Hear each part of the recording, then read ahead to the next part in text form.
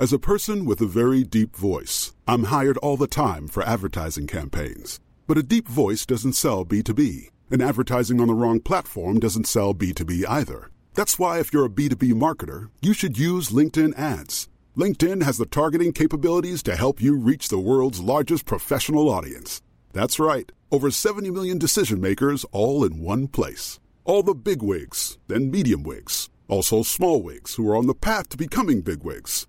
Okay, that's enough about wigs. LinkedIn ads allows you to focus on getting your B2B message to the right people. So, does that mean you should use ads on LinkedIn instead of hiring me, the man with the deepest voice in the world? Yes. Yes, it does. Get started today and see why LinkedIn is the place to be to be. We'll even give you a $100 credit on your next campaign. Go to linkedin.com/results to claim your credit. That's linkedin.com/results. Terms and conditions apply. Hey, I'm Ryan Reynolds. At Mint Mobile, we like to do the opposite of what Big Wireless does. They charge you a lot, we charge you a little. So naturally, when they announced they'd be raising their prices due to inflation, we decided to deflate our prices due to not hating you. That's right. We're cutting the price of Mint Unlimited from $30 a month to just $15 a month. Give it a try at mintmobile.com/switch. $45 up front for 3 months plus taxes and fees. Promo rate for new customers for limited time. Unlimited more than 40 gigabytes per month. Slows full terms at mintmobile.com.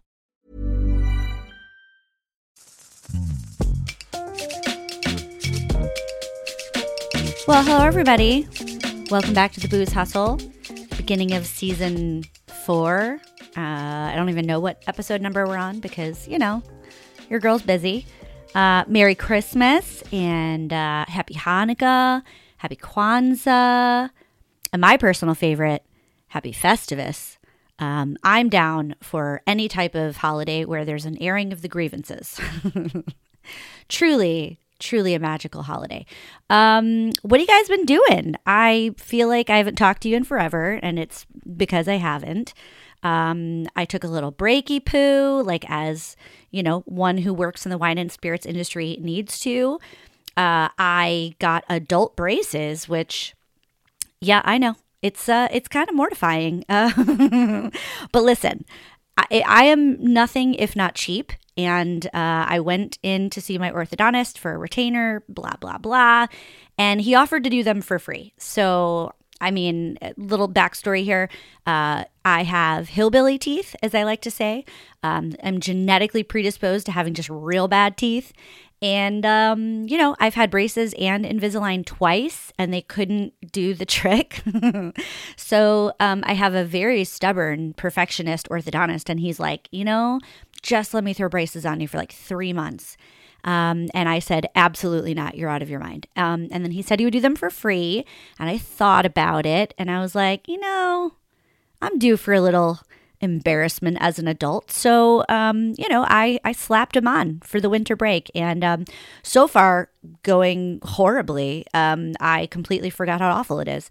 And I didn't mean to dedicate a minute of this episode to me talking about my braces. But listen, it comes up in some of my interviews that I've already done because literally the first day I got them, I had an interview scheduled, and I was so stupid, like really bad planning on my part. And I'm interviewing this lovely woman, and I could barely form sentences like without sounding like I got like a hunk of bologna in my mouth or something. So, you know, I'm not going to tell you what episode it is. Like, you can just figure it out, I guess. But I'm really excited about this season. I've already got some pretty incredible guests lined up. Like, honestly, like, I'm not just saying that. I know I said that at the beginning of season 3. I was like, oh, this is like, I can't believe I have this person. But like, I had a person reach out to me, okay? Like someone who is in the wine business, who is totally respected. Literally everyone I know that works in the wine industry owns a copy of this person's book, and they reached out to me. So just saying, you know, at least a couple people listen to this podcast. So I'm really excited about that. That interview is going to be coming up very soon. But yeah, if you're listening to this, it's the first week of January. And what a wild ride 2023 has been, especially in the wine and spirits industry. If you work as a distributor, wholesale distributor, sales, warehouse, delivery, any of those jobs, congratulations, man. Like, just round of applause for you for making it. You made it through December, and I'm proud of you. And I hope you got some rest and ate a lot of food and drank a lot of good stuff. I can't say that I drank a lot of good stuff. In December, I took my children on a Disney cruise, which I have feelings about it. I did it. I'm not a Disney adult, for the record. I'm just going to throw this out there. And if you are, good for you. That's great. You know, heal that inner child. But no, I'm not a Disney adult. I'm cheap, like I said before. And a Disney cruise is much cheaper than going to the parks in Florida. And I found out that there's free childcare. So yeah, exactly. So we went on a Disney cruise, and I was shocked to learn that everything's included except booze. But to be fair, the booze they actually did have for purchase was pretty good. But I couldn't drink because I got seasick. Like the first 2 to 3 nights of this 4-night cruise, I was nauseous. So, you know, and I did do all the things, and it didn't make a difference. But so I didn't drink much then, and I didn't drink much over the holidays, which leads me to this episode where I was going to talk to you guys a little bit about what is everybody's thoughts on dry January? Because, I don't know. Last year I did, I guess, a damp January. I mean, that just sounds really gross, calling it a damp January. But let's pretend I didn't say that. I did a version of it. And in fact, I made a bunch of videos where I reviewed non-alcoholic beverages or like low ABV wines and cocktails. Spoiler alert, I was not a big fan of the Curious Elixirs. I don't know how you guys feel about them, but there's just like too much going on in them. And I have friends that really like them. I don't know. I think if I went into it with no expectations, I would like them more. But instead, they give you this card that tells you all the thing that's in them and then what it's supposed to taste like. And my brain was doing like, I don't know, all sorts of gymnastics and acrobatics to try to fucking put the dots together. And it ended up just making me very confused. And I didn't love them. I didn't love them all. But I am excited that we have more options than ever in the low ABV and no alc space, which we were overdue for that. And as someone who suffers with a really shitty liver, actually I don't know if my liver is shitty. All I know is that I get 3-day hangovers now, and it's not just because I'm old. I'm in my early 40s.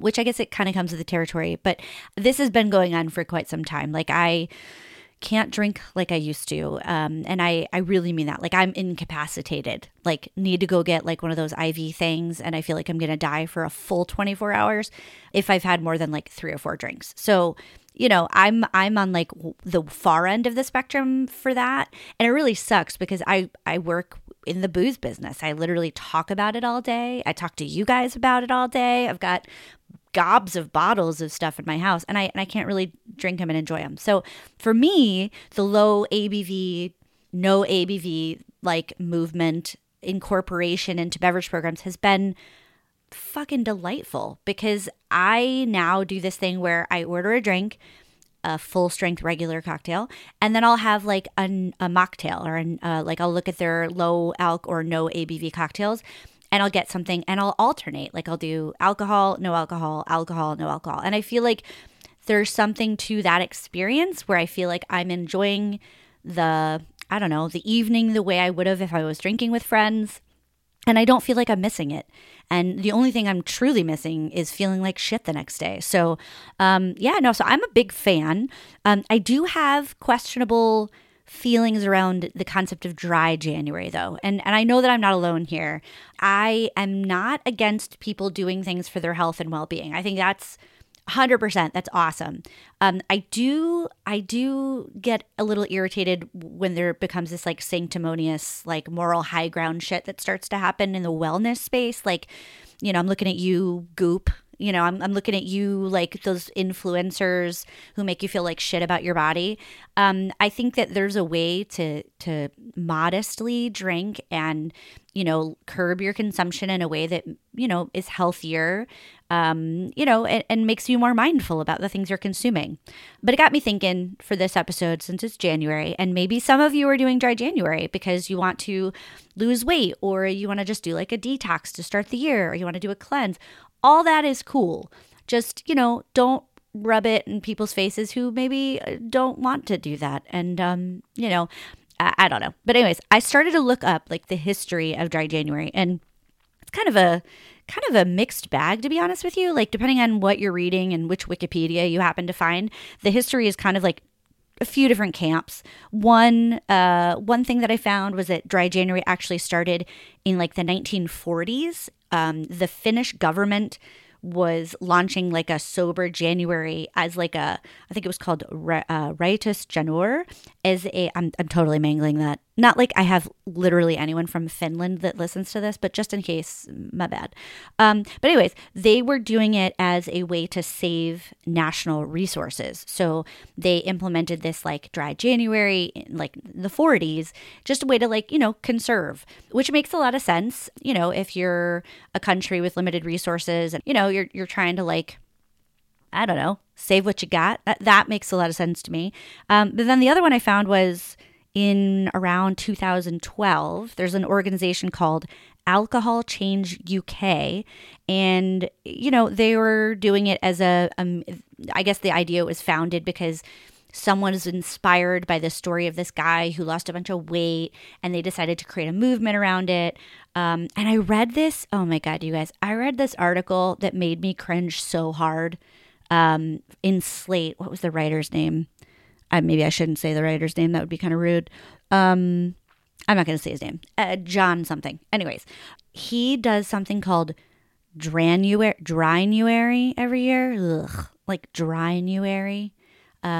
Which I hate. I hate that so much. But anyways, he wrote about how, they do it every year, and, the name has just become ubiquitous, and they've been doing it for 8 years. And it just, I don't know. It just seems kind of cringe to me.